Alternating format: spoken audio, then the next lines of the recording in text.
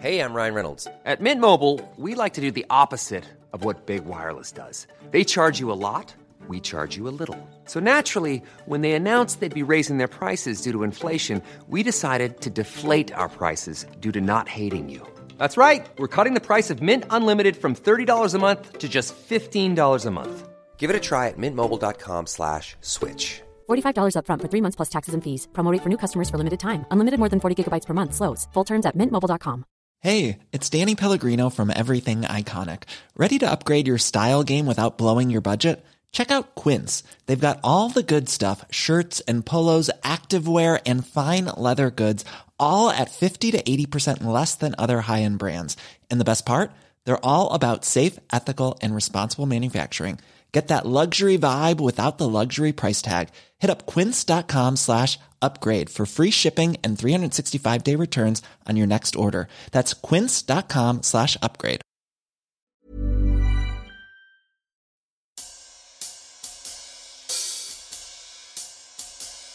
This crime scene, right as you walk in this apartment at Patty's house, is this recliner within a couple of steps of the front door. And she's facing away from the front door towards the television in the living room.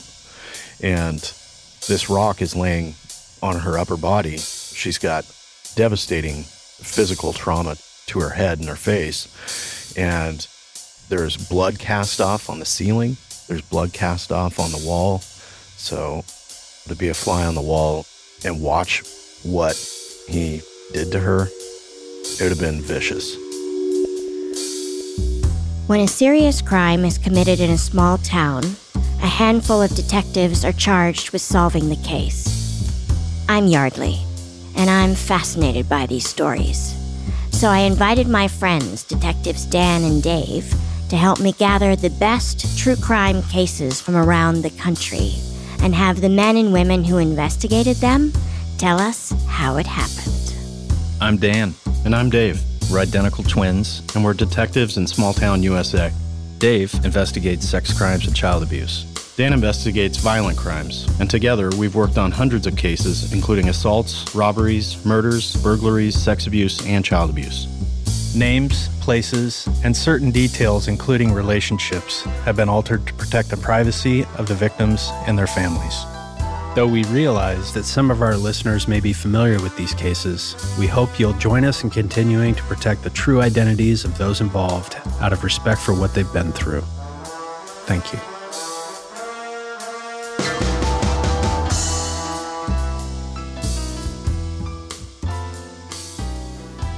Today on Small Town Dicks, we have the usual suspects. I'm very excited. We have Detective Dan. Awesome to be here. Awesome to have you. And we have Detective Dave. Good afternoon. Oh, we're so happy to see you. Likewise. And we are thrilled to welcome back one of our favorite and frequent guests, Sergeant David. Nice to be back. We are so pleased to see you, sir. Well, thank you. Thank you. And you always bring us incredibly interesting and intricate cases. So please tell us how this one came to you. This case happened back in 2003. Originally, we got called to this scene from a caseworker. His name was Tiffany. Called for the victim, whose name was Patty Woods. I had not heard from her for a while, and Tiffany would check on Patty periodically and make sure she was taking her medications and following procedures. And she was living in a small little apartment where she needed assistance a little bit. And why does Patty have a caseworker? Is she disabled or? She has some disabilities. She's pretty obese and takes a lot of medications and basically is kind of a shut-in. She was somebody who was getting service from the county where they'd come out and see her at least weekly and make sure that she was doing what she was supposed to be doing as far as her health. They hadn't heard from her, which was kind of unusual for them. And so Tiffany called her several times, got no answer, and then finally went out to her apartment. And her apartment was a single-story apartment, has a front door and a back door and then a back porch. And the front door was locked, so she went around the back, and the back door was unlocked, which was unusual, too, because she said that Patty never used the back because she wasn't really that mobile. It was a yard and some other things back there. But when she went in the door, she could see that Patty was all the way reclined on her chair in the front room, this little small apartment, and that she was quote, obviously deceased is what she told the dispatcher. The patrol officer initially went out there, and as soon as they got there, they called for the detective division to come out, and I went straight out there. I was the first detective on the scene. Even though Patty, the victim, was clearly deceased, a detective was called in because you automatically have to determine what the circumstances are? No, so patrol gets sent out to dead bodies often. So to prompt a response by the detectives, there's got to be some things that are fairly obvious. Trauma or suspicious circumstances where the patrol guy's going, this doesn't feel right. Let me get the detectives who can really devote the time and the attention to this. So this would have been a case where right when the officer sees the body, sees Patty, he goes, okay, that's not self-inflicted. She's got injuries. I'm calling the detectives in. I see. When I got there, went in real quick to look around, looked at Patty's body. She was all the way reclined in a recliner, and right on her left shoulder was a large rock. And she had several obvious blows and trauma to her head, and actually had bled out all the way across the top of her upper body and the rock itself. They were all encased in really coagulated, dried blood. Oh, my God. And her skin, I mean, she'd been dead probably for 3 to 4 days, I'd estimate at that point. You know, it was the first time anyone had found her. So the smell, too. You guys always talk about the smell. The smell in this case is one of those, I mean, it wasn't bad as long as you weren't right next to her, but we knew as soon as we moved her, it would be bad. There's lividity. The blood has settled in this body the way she's laying, so the blood goes to the lowest point. And in this case, she's kind of suspended in the air by this recliner. So she bleeds out from the wounds, and the blood settles to her back and her legs. And in this case, I remember seeing her body and her skin, because of the lividity and the pooling of the blood, it looked like marble. You can see the veins, but there's no color to her skin. It's pale white. Oh. They actually refer to it as marbling when they're in that state of, it's the precursors of decomposition is what it is. The rock that was laying next to her was similar to a whole bunch of decorative rocks that were right next to the back porch. And it obviously came from that group. So the theory was whoever was there either got the rock on the way in or during the time they were meeting there, got the rock and came in and took care of business. One of the things we did find at the scene was a 6-pack of beer that had 2 or 3 gone out of it. And it looks like it was sitting out, like it had been out, like they were drinking it. I remember there was a bowl of half-eaten oatmeal or cereal with a cigarette butt in it in the kitchen. Yes. And my understanding is Patty didn't smoke. Patty didn't smoke, and the brand of cigarettes were Camels. We took the cigarette butts, obviously, to give them DNA'd. So we secured the crime scene, and I was the lead detective in this case, and so I want to start figuring out who's the last person to see her alive. And we assigned people to start talking to everyone in the apartment complex, and one of the people in the complex had said, you know, there's a guy that comes over here every now and then, and his name's Joey. And they didn't know his last name. And we started to ask around some of the other people in the neighborhood, and then finally came to someone who said, oh, Joey's her cousin. So Joey comes over to Patty's house occasionally. And Patty and Joey, we find out, have the same last name of Woods. But throughout this investigation, Joey would refer to himself as her cousin, but we were never able to establish that. In fact, I don't think that's true at all. I think he was telling people that she was her cousin because he was basically mooching off of her and trying to take things from her, and money-wise and drug-wise and whatever else conveniences he had. When we ran Joey Woods, we found out that he was a convicted sex offender. He had been arrested for molesting a minor child. He wasn't to be around children. And his registration address for a sex offender registry was the Mission, which is where transients live. So he basically had no home at that point. So in the interim, we also found her phone. And so we started looking to the last people that she had called and who was on that phone. And one of the numbers on the phone was a phone number that also had called in and left messages. For Patty? Yes. And the messages were from a female, and they were not really threatening, but they were basically, you better stay away from my property and the people that I know. There was a lot of vulgarity in it, a lot of cussing and that kind of thing. And it wasn't a cell phone that it came from. So we actually ran the phone numbers that the call came from, and it came back to the apartment manager's office at the apartment complex that was probably about 10 blocks away. From Patty's place? Yeah. And we contact the phone number, and we talked to a person who said, yeah, that's the number for the office, but we've just fired our manager because of some bad phone calls, whose name was Laura. And he didn't have a contact place for Laura at that point, but she said she's still got stuff here and she's moving out. And she said she was moving to another city where she's got another job, apparently managing apartments. And in the conversation with that manager for those apartments, we found out that Laura had a boyfriend, and it was Joey. So Joey Woods is Laura's boyfriend and apparently has the same last name as Patty Woods. So now we're going to start looking for both of them. And we find out that Joey's parole officer is somebody who we've dealt with a lot. And we contacted her, and she told us that Joey checks in every Wednesday and has never missed one since he's been out of prison. He got out of prison like 4 months earlier than this incident happened. So he's supposed to show up there on a Wednesday. And this was on, I think, a Monday that we had found the body.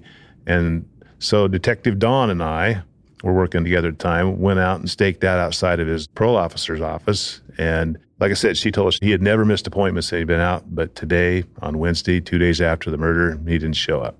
No word from him, no anything. The parole officer didn't have a cell phone number. Joey is supposed to be at the mission. So we had other detectives go out to the mission to find out if he's actually staying there, because they keep a really good record of who's staying there at the time. You have to sign in and sign out when you're there, and you have to be in at a certain time or they won't let you in.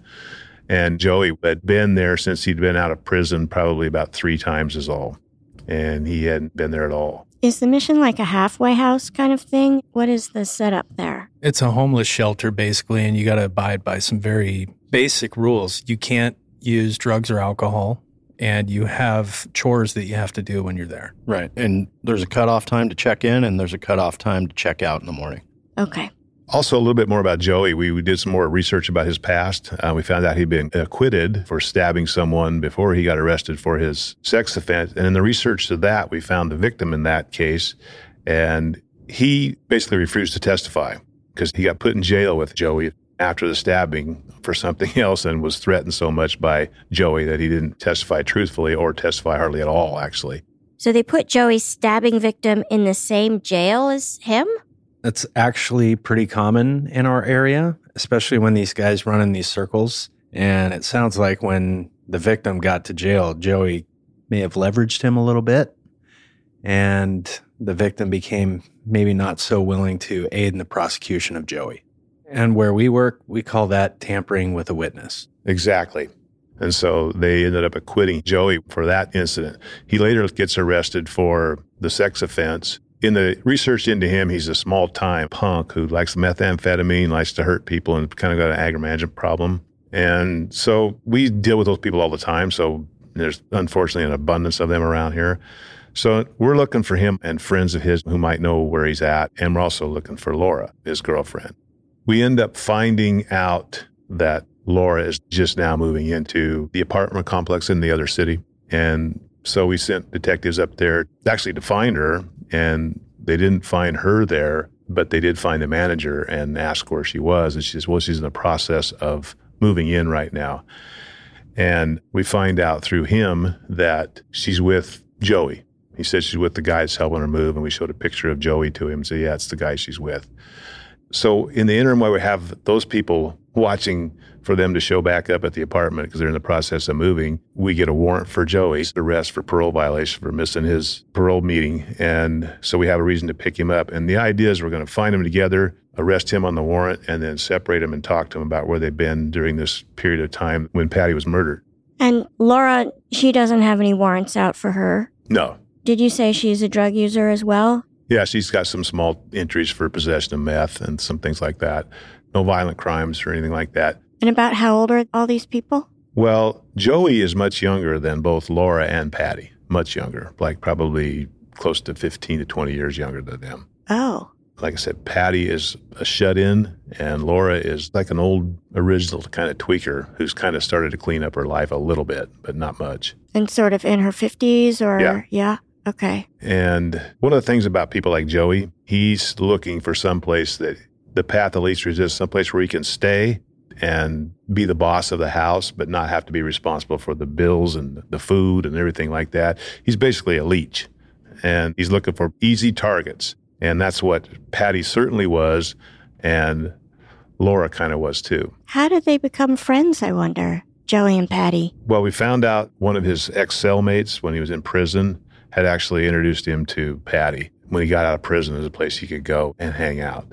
Joey didn't like staying at the mission because, like I said, there's rules like you got to be in time and you can't be high and all these other things, and he just doesn't want to be there. So he's looking for someplace to hang out and stay without his parole officer really knowing where he is and someone to feed him and keep him warm, I guess. But he's a total user.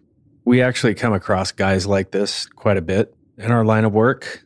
They use people. They will manipulate them to get everything that they want out of them, and then they move on. Ugh, that's dark.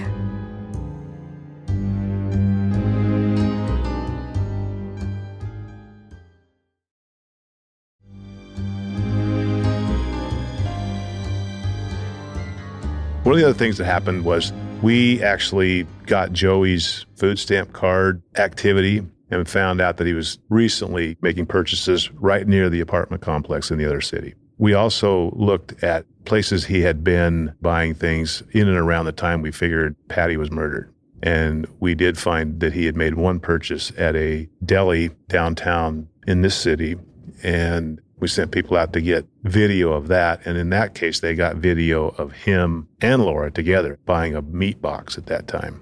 A meat box? What's a meat box? Box of meat? Like assorted meats? Okay. And this was actually 4 days before the murder. So we have detectives in the other city waiting for them. And there's a couple things we wanted to do. We wanted to get any kind of clothing that they might have been wearing if they were both present at this murder, particularly Joey's, because he was kind of transitory, so he'd probably be keeping all of his clothes with him. And we also wanted to separate him, interview him, since it was our case. Well, these two detectives that were up there find out that they're there, and they called myself and Detective Don. And in the interim, when they call us to come up there 60 miles away, somehow Joey and Laura get in a car and drive away. No. And are lost. How'd you take that, Sergeant David? Not very well. It was a team of people that have I guess it's my fault for putting them there because they have a reputation of not being good followers. Wait a minute. Were you one of those, Dave? There's a certain team of investigators among detectives that are more cautious when following people to the point that you lose sight of them. We're ineffective. We fuck it up. Yeah. What he's trying to tell you is they're sex crime detectives, and they're not used to actually going out and looking for people. Or they've never worked dope, or they've never worked something where you have to be sneaky. The littlest sneaky thing that someone else does throws them off. I can't even... There's so much evidence to support what he's saying that I'm just going to shut up. So Detective Don and I drive all the way up there only to find out there's nobody home. We talked to the management of this other city, and they say, no, they left. Laura and Joey have flown the coop. They've flown the coop. Have they taken everything with them as well? Not yet. What happened was the manager had fired her because they don't like the fact that the police are already talking about this new manager they have. You haven't been here one day, and the cops are already up here looking for you. That's not what we want here at this apartment complex, which is a smart move on his part because both these people would have just been bringing the cops. But their stuff was still there, so we figured they were somewhere, and we watched the store. We put the two stellar detectives that lost this person on the store where he had last used his food stamp card. I'm thinking maybe they would show back up to buy something, and that was a lost cause. And after 12 hours, we gave up. We told the management, if she shows back up to get her stuff, please call us. So we came back, did more research, and found out that Laura, her mother, lived in the city next to ours and lived in a retirement facility that was right next to a shopping center, and that she frequented there. So we sent officers over there to find out if she was there, found out she had recently been there. The mother said that she was with Joey, and they had gone back up to the other city to get her property out of the job that she never started. So again, we're back up to the other city and watching this place, and this is 2 days after the murder. At this point, we finally find Laura up at the apartment complex in the other city and have an opportunity to talk to her. Detective Dawn initially talks to her, and at that time, we're trying to get where she's been the last few days in and around the murder and who she's been with and whether or not she even knows Joey, if she'll admit to that or not. And she does. And she ends up telling us that she knows Joey, and she actually knows Patty, and she knows Patty through Joey. And we asked her about the evil messages she left on Patty's phone number, and she said, well, I was actually looking for Joey. That phone that he gave me the phone number for, Joey said was his. And it ended up being a situation where he had basically conned Patty into letting him have that phone and use it. It was actually her phone, but he wanted to act like it was his so he could do whatever else he was doing. Good God. Another thing that Laura told us is she'd actually stayed the night one time at Patty's apartment with Joey, and it caused a lot of friction. Patty thought that maybe Joey was interested in her, or she wanted Joey to be interested in her? I think Joey, when he was by himself, showed interest in Patty to get what he wanted from her. I see. He's playing a game. Manipulating her. Gross.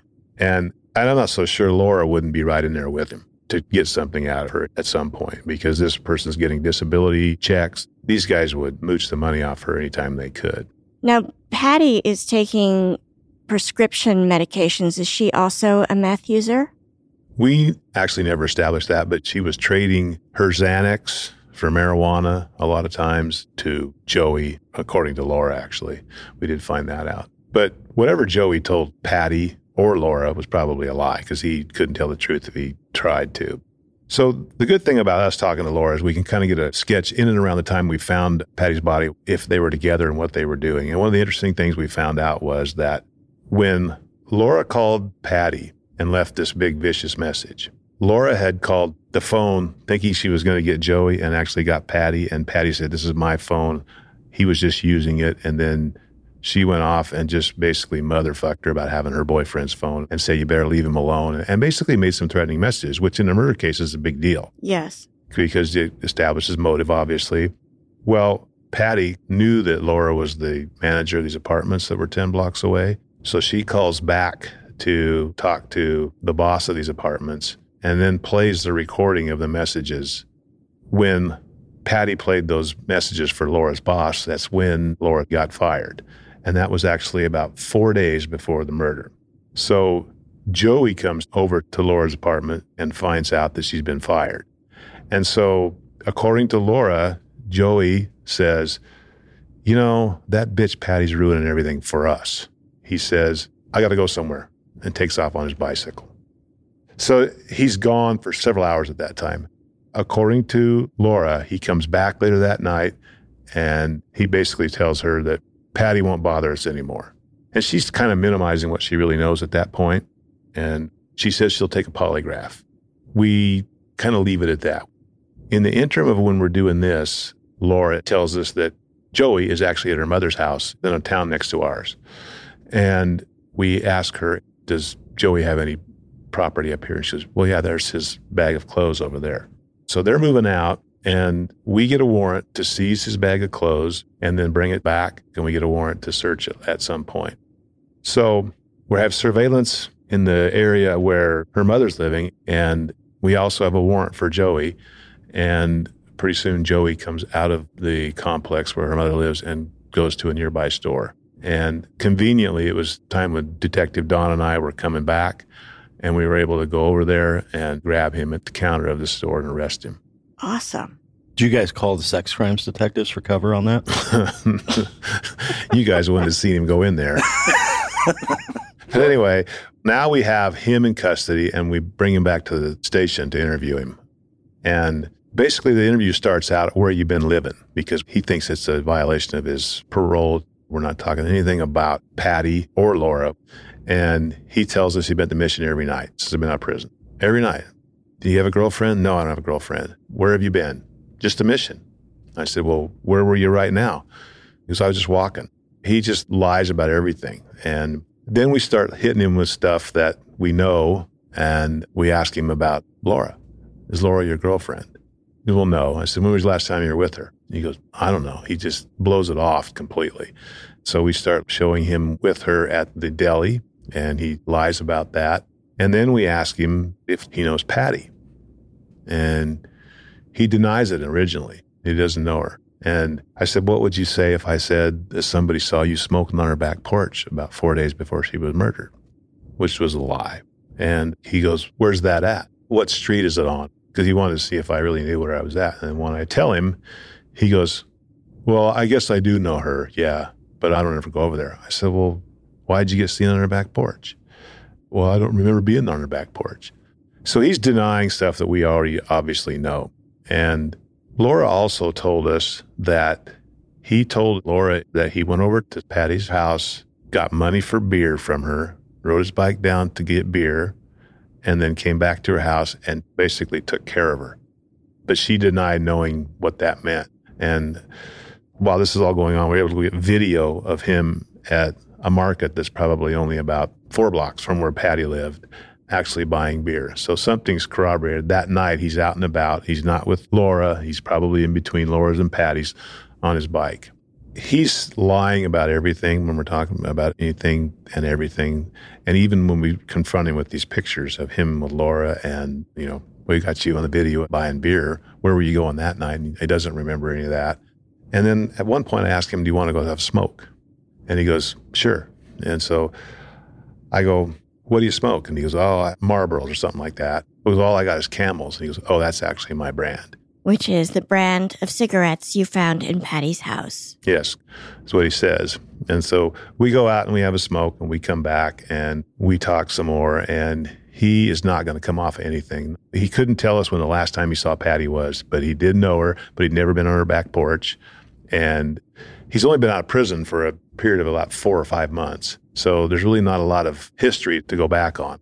He does what a lot of ex-cons do. He'll talk to you to find out what you know. So when you start slowly leaking information and asking questions, oh, you know that. And then they'll find out how much you know about that. And when it gets right down to, hey, what'd you do to Patty? That's when they want a lawyer. So I didn't want to get to that at this point. I wanted Laura, who had voluntarily said she would take a polygraph about what she knew about this. And Detective Dawn said, the only question we're going to ask you is, did you hurt Patty? And she goes, oh, I'll take that. Yeah, I'll do that right now. So she gets a polygraph scheduled. Joey goes off to jail for his sex offender parole violation at this point. And we bring Laura in for a polygraph.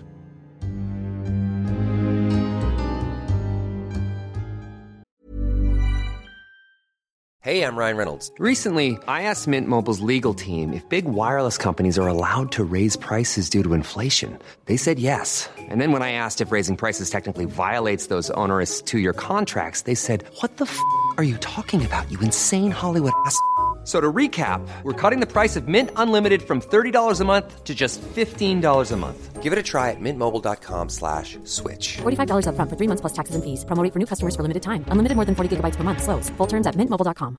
You should celebrate yourself every day, but some days you should celebrate with jewelry. Whether you want to commemorate an unforgettable moment or just bring some added sparkle to your collection, Blue Nile can offer you expert guidance and a wide assortment of jewelry of the highest quality at the best price. Go to BlueNile.com today and experience the ease and convenience of shopping Blue Nile, the original online jeweler since 1999. That's BlueNile.com. BlueNile.com.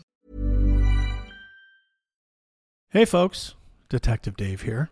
Let me tell you about SimpliSafe, the home security system that I trust to keep my family safe.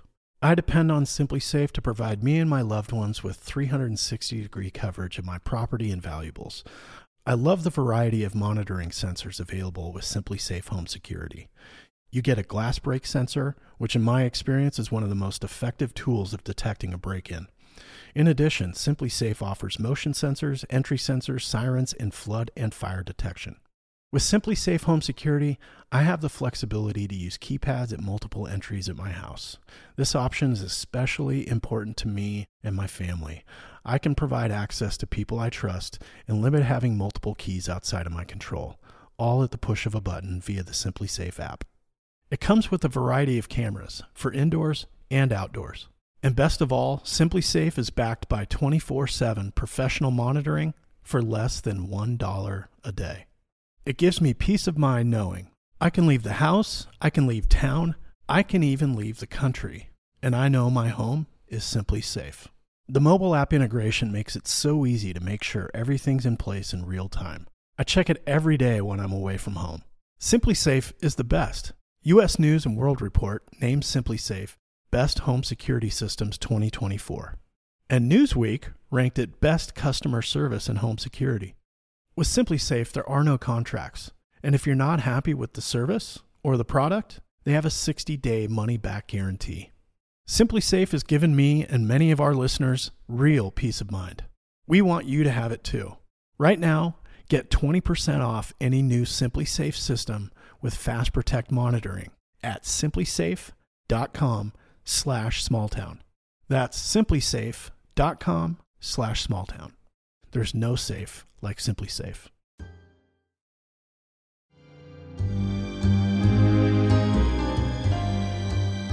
So Don was lying to Laura. He said that we're going to ask you, did you hurt Patty? But then he said, do you know who did? And that's when she had problems. So Detective Don changes one important question to Laura to get a genuine reaction from her. Yes. So I'm guessing Laura passes on the did you hurt Patty, but fails on the do you know who did? Yes, comes back inconclusive. Does inconclusive always mean you're not telling the truth? No. No. Does it ever come back you're lying? Yeah, we get inconclusives when people are doing what we call countermeasures, where they're consciously altering their breathing, which messes with the instrument. These people get on Google and start researching, how do I beat a polygraph? Because they're already anticipating that they're going to have to lie about, the target of the investigation. So they already know they're going to have to lie to beat this, but they want to appear cooperative, so they take the polygraph. But now they're like, I need some tools to help me defeat this instrument. And polygraphers all know about that, but there's this point where they do these things to defeat the polygraph that makes the results inconclusive rather than a fail. I see. It's a big process when you actually take a polygraph. And a lot of times, if you tell them what the question is going to be, that's going to be real specific because you know something about that case. But then you put something in like, do you know who did? That's a big question for me. I mean, I didn't think she did it, but I know she did know who did it. Right. So in this case, she got told before the test what the questions were going to be. There's a whole pre-test thing that they do. And I think she was so confident about that I didn't do it that she thought, well, I'll just ride through it and try to do my best on the other one. And after they don't do well on it, there's a follow-up interview right there. Hey, you didn't do so well, or you failed. Just your chance to clean that up. Was she receptive to trying to clean up that inconclusive mess? The next day, I get a phone call from her, and she goes, I have some things I forgot to tell you. And that's when went back up and re-interviewed her. And she basically says the night that Joey was over there, he showed up. They were going to have some dinner. And he goes, I got to go somewhere for a while. He's gone for a couple hours. He comes back to the apartment. And not only did he say he took care of Patty, but he said he killed her and how he did it. Oh, and this is the same night that Laura told Joey about the phone call Patty made to Laura's boss, which got Laura fired, right? Yes? Yeah. We had never told anyone how Patty was killed, but Laura said that he told her that he went over there, talked to her. She was sitting in her chair. He bummed some money off her to go get some beer and some cigarettes, and she didn't have enough for both, so he was pissed off about that. And then he wanted to confront her about calling the apartment complex and getting Laura in trouble and ask her why she had done that. And she said, I'm not going to talk about that, so if you're over here to talk about this, go.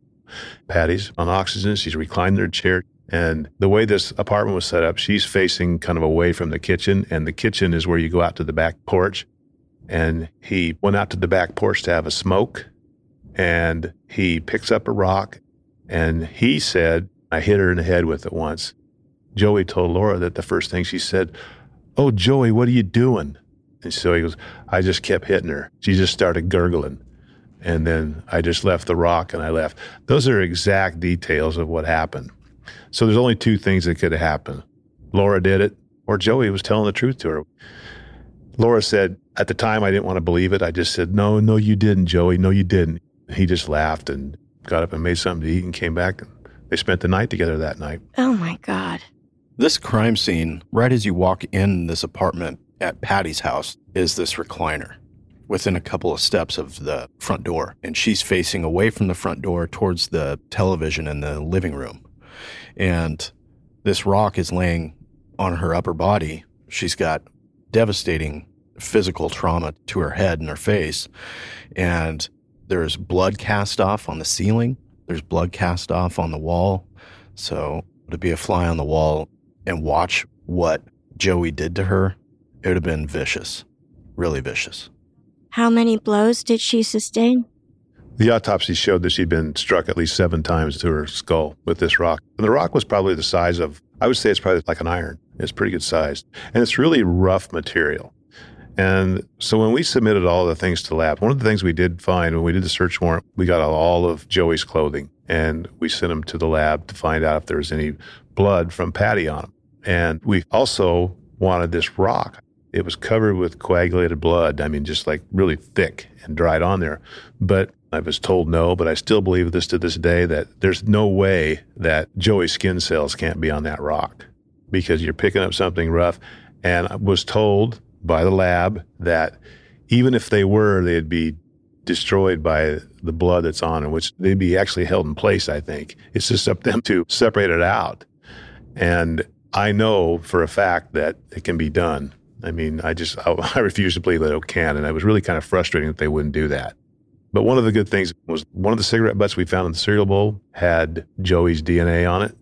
And we also found a tank top undershirt in his dirty clothes that we've seized from the apartment in the other town. And on the shoulder strap, we found blood that belonged to Patty. I should think it would be an incredibly messy crime. Is that the only bit of blood you found on his clothes? Well, that is because we found out from Laura that he had brought clothes over and laundered them that night. But it still doesn't get all the blood out sometimes. And he'd thrown away the clothes that he actually had on, a lot of them, but thought, didn't soak through my undershirt, but it obviously did. So we had that good evidence, but Joey never did take responsibility for this, ever. Ever? No. Did this go to trial? It did not go to trial, but what happened was because of Laura leaving the evil messages on Patty's phone number and being kind of a lowlife herself, the DA's office looks at this and says, well, she had motive to do it too. She could have done this, or they could have got someone else to do it. Discounting all of this DNA evidence on Joey's shirt, the DNA evidence on the cigarette, and we can put him at the crime scene in and about the time with video and the absolute chronological order of things that happened, according to Laura. But the DA's office, who should be acting as a prosecutor, acts like a defense attorney and says, well, she could have done all that too, and just said he did it. Right. He didn't confess, and a defense attorney's going to go, they just want reasonable doubt, right? So they point the finger at Laura and say, she's the one who had the motivation to kill Patty, not Joey. And this really emphasizes how important that rock is and the DNA evidence that's on that rock. That's exactly right, because when I found out the way that the district attorney's office were looking at this, not looking at this as a straight murder, which is exactly what it was, we were trying all kinds of things to send this rock off to some other lab and everything, and we just kind of got shut down by it. And Joey, like I said, never said a word. He let everybody else go down for him if he could. And they offered him a manslaughter plea for this thing. And how you get manslaughter after hitting someone 7 times in the head with a rock is beyond me. And it's a much lesser prison sentence exposure, obviously. But ultimately, Joey pleads guilty, but takes an Alford plea, which an Alford plea, you know what that is? Yes, we've talked about it. Yeah. He goes in and says, I didn't do this, but they have enough evidence to maybe I get found guilty, so I'm going to plead guilty. To me, if you didn't do something, there should be no such thing as an Alford plea. It does seem completely contradictory. Either you plead guilty because you did it. You don't get to say I didn't do it, but I plead guilty. I don't know how you square that. There's no accountability. You need the admission from this person. Okay, I'm guilty. I killed that person. Alford plea says, I'm not saying I did it. I'm just saying that the state has enough evidence to prove to a jury that I did it. It's a cop-out. It's a total cop-out. It means after the fact, now that you've shown me your hand, I'm not going to show you mine. Mm-hmm. That is not right. You know, there's 2 things that can happen that suspects can do to do something redeeming in a case. And one is to take responsibility and try to explain why they did it in some way, or else give some sort of closure to the families of the victims. You know, one of the things about victims and their families who are people who have been killed, they always have questions. And if somebody goes up there and answers those questions, even if they're not what you want to hear, it helps those people cope with it, I think. When you have somebody get up there and say, I'm going to go to prison for 10 years for killing your mom or your sister or whatever you are, but I didn't really do it. Then they go, who did? They're sitting there going, who did? And hopefully they can look at the evidence like a reasonable person and say, well, obviously you did it. This is just some kind of lawyer bull crap that you're pulling. To people with common sense and I guess without a law degree to make you so enlightened, they don't understand this. I don't understand this. I don't understand it. No, I don't either. And I've been a cop for 35 years. Right. So we don't come across it much, but when you did in a case like this, it was like, you got to be kidding me. There's nothing accidental about bashing someone's head in with a rock 7 times. Yeah, nothing.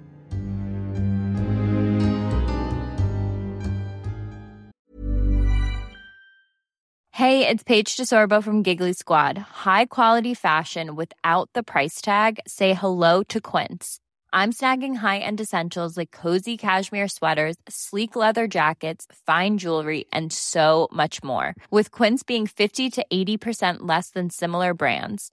And they partner with factories that prioritize safe, ethical, and responsible manufacturing. I love that. Luxury quality within reach. Go to quince.com/style to get free shipping and 365-day returns on your next order. Quince.com/style.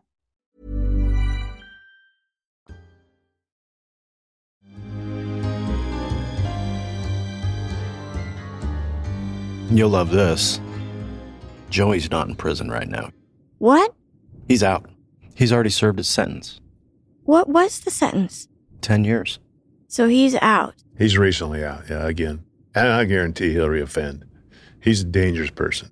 I mean, anyone who has sex with little kids and murders shut-in people, he's a total wolf. I mean, he's out there just trying to find the easiest victim that he can find and victimize him in any way he can for his own good, whether it's his sexual gratification, whether it's someone to make him a dinner, or whether it's a warm place to sleep so he doesn't have to go and sleep in the mission.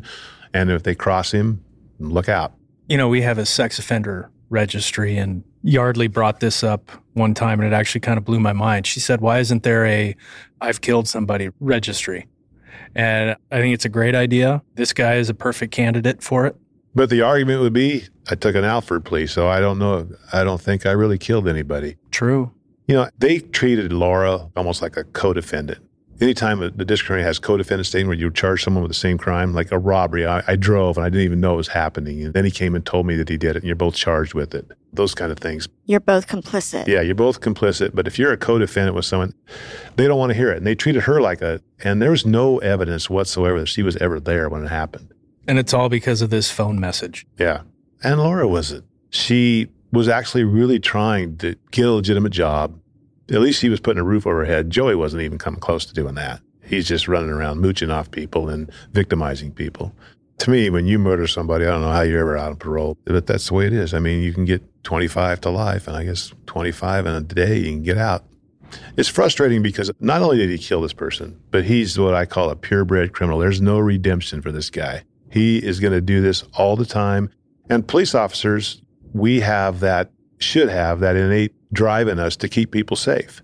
And when you take someone like that off the street and you realize, I didn't keep people safe just for a little while from that person.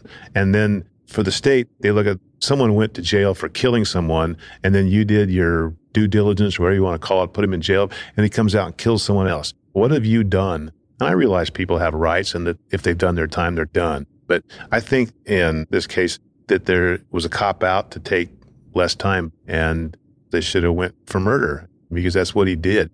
He's got such a horrible past. Why are you giving this guy another chance to do something else? Not only is he a killer, but he's also a sex offender. Right. Joey's a sex offender. And what do we know about them?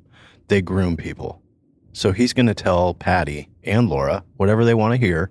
He's going to play the game, and he's going to get stuff out of it. Money, credit cards, a place to sleep, etc. And to them, to a criminal, it's an anonymous place to sleep. It's not really his address, and nobody really knows about it. So whatever he goes out and does, being a registered sex offender, he didn't live there. No one's going to find him there. And it's a reason why we have laws in our state that if you are in violation of your sex offender registry, that it's automatic, you go to jail. Because they have to be accountable, and we have to know where they're at. And you can't game the system by doing what Joey's doing. And was Patty known to be a person who liked to help people out? So they already knew she was an easy target in that way? Or just because she was a shut-in, she didn't have a lot of people looking in on her? Well, I'm guessing that guy that was in jail with Joey knew that she was receptive to somebody coming over and presenting themselves as, hey, I'm going to help you out, and probably directed Joey. Yeah. Hey, when you get out, I've got a friend in this town, and you should get in contact with her. And one of the things about prison is you learn to be a master manipulator. That's what they do. They do that in prison. And when they get out, they do the same thing. So they can find someone who's lonely, who is vulnerable to that kind of stuff, and manipulate them to, I'll be your friend. I'll work around your place. I just got out of prison. I know, and I'm going to do better. And then they develop a relationship with these people, and then they start using them. They use them for their food. They use them for their shelter. They use them for everything. But this other person, the Patties are going to get nothing out of the relationship except heartache. They're going to use her as long as it takes to get to the next person up the line to use. There's going to be nothing genuine about any of their relationships after that. So he got 10 years in that Alfred plea for manslaughter. Did he get anything tacked on for his violation of his sex offender parole? No, they ran it all concurrent. And getting arrested for failing to register as a sex offender, depending on what condition you violated about your registry, it could be a misdemeanor where you would only get a few days in jail. So even the highest level felony you could get from failure to register as a sex offender would be presumptive probation. You're not going to go to prison for it. Oh. The funny thing about the political end of that is making this mandatory registration for sex offenders give people the false feeling that we're really keeping an eye on these people when they're out. But that's BS, because they don't want to punish you for not registering. They get you out of prison, you're already a sex offender. And if you don't register and you go try to hide and you get caught, you get brought down. All they really want you to do is bring you into compliance. They don't really want to do anything about the fact that you've done that. I guess it's good in the fact that if you're true to it and we know where you're at and we can go find you if we need to. But in the reality of it, a lot of them game that system too, and they say they live someplace when they don't. And I think it gives people a false sense of security that we have a registration. We deal with this guy the other night on patrol, and it's kind of this type of situation. It's a female who allows this guy to be in her life every once in a while, but he is a sex offender, and he knows that he can use this person, and he's just abusive towards her verbally. I'm not saying that he's hit her, but he was absolutely destroying her the other night as far as verbally assaultive, putting her in fear based on his demeanor. He was drunk, and we go out to deal with him. He's a registered sex offender. Hey, what's your address? He knows his address on the sex offender registry, so he gives it to us, and we say, well, where'd you spend the night last night? Oh, well, I'm just visiting a friend over here. So he left the location where we had this dispute, and he walked about 5 blocks to the other female that he hangs out with, and he couch surfs between these two ladies' residences. But he knows his sex offender registration address, and he's like, yeah, I usually stay over there. Even though he doesn't. It's all bullshit. He probably hasn't stayed at that address in months. Wow. It's frustrating. And for the state to realize that these people are irredeemable enough to make them register, the idea that they're putting them back out there and there's really nothing to make them stop doing what they're doing. This case just shows you the failure of the system. I mean, this guy has been in the system his whole life, and he's just continued to victimize. And the other side of that, you'd say, well, the system made him into this person. I don't believe that. I don't. His choices made this. The system didn't make him go out and pick a rock up and raise it 7 times and smash a lady's head who's just sitting in her recliner. And he never got into the system until he had sexually abused somebody. That's how he got into the system. He earned his way in. I'm sure there are exceptions, but if you can violate somebody sexually, it's not a leap for you to be able to violate somebody with a rock. This guy's just an asshole. Damn. Well, Sergeant David, thank you so much. We always love it when you stop by. You're welcome. I love being here. Thank you, Sarge. Thank you, Sarge. I'm going to go out and work on my surveillance techniques.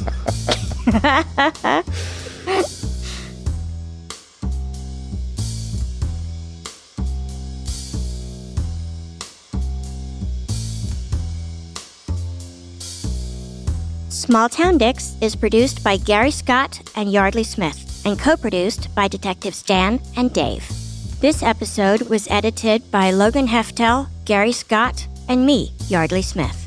Our associate producers are Aaron Gaynor and the real Nick Smitty. Our music is composed by John Forrest. Our editors extraordinaire are Logan Heftel and Soren Bajan, and our books are cooked and cats wrangled by Ben Cornwell. If you like what you hear and want to stay up to date with the show, visit us on our website at smalltowndicks.com. And join the Small Town fam by following us on Facebook, Instagram, and Twitter at SmallTownDicks. We love hearing from you. And if you support us on Patreon, your subscription will give you access to exclusive content and merchandise that isn't available anywhere else. Go to patreon.com/smalltowndickspodcast. That's right. Your subscription also makes it possible for us to keep going to small towns across the country in search of the finest, rare, true crime cases told, as always, by the detectives who investigated them. So thanks for listening, Small Town fam. Nobody's better than you.